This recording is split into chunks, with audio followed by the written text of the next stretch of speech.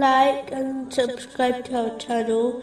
Leave your questions and feedback in the comments section. Enjoy the video. Continuing from the last podcast, which was discussing chapter 18, verse 108, wherein they abide eternally.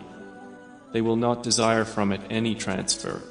In a narration found in Jami Tirmizi, number 2559, the Holy Prophet Muhammad, peace and blessings be upon him, advised that paradise is surrounded by hardships and hell is surrounded by desires. This means the path which leads to paradise contains difficulties and hardships. In most cases, a person cannot obtain good in this world without going through some sort of difficulty, like exerting one's energy. Then how can one believe they can obtain paradise without facing difficulties? If one turns the pages of history, they will observe the righteous always faced difficulties, but as they knew the path of paradise contained difficulties, they maintained their focus on the destination instead of the difficulties. In fact, the Holy Prophet Muhammad,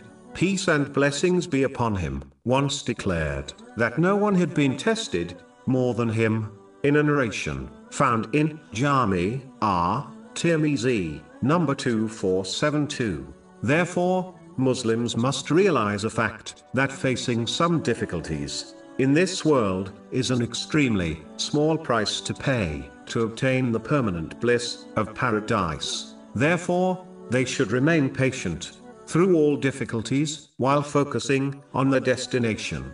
The path to hell is full of desires. This indicates the importance of maintaining one's obedience to Allah, the Exalted, at all times, by fulfilling His commands, refraining from His prohibitions, and being patient with destiny, even though it is not unlawful to enjoy lawful pleasures in this world.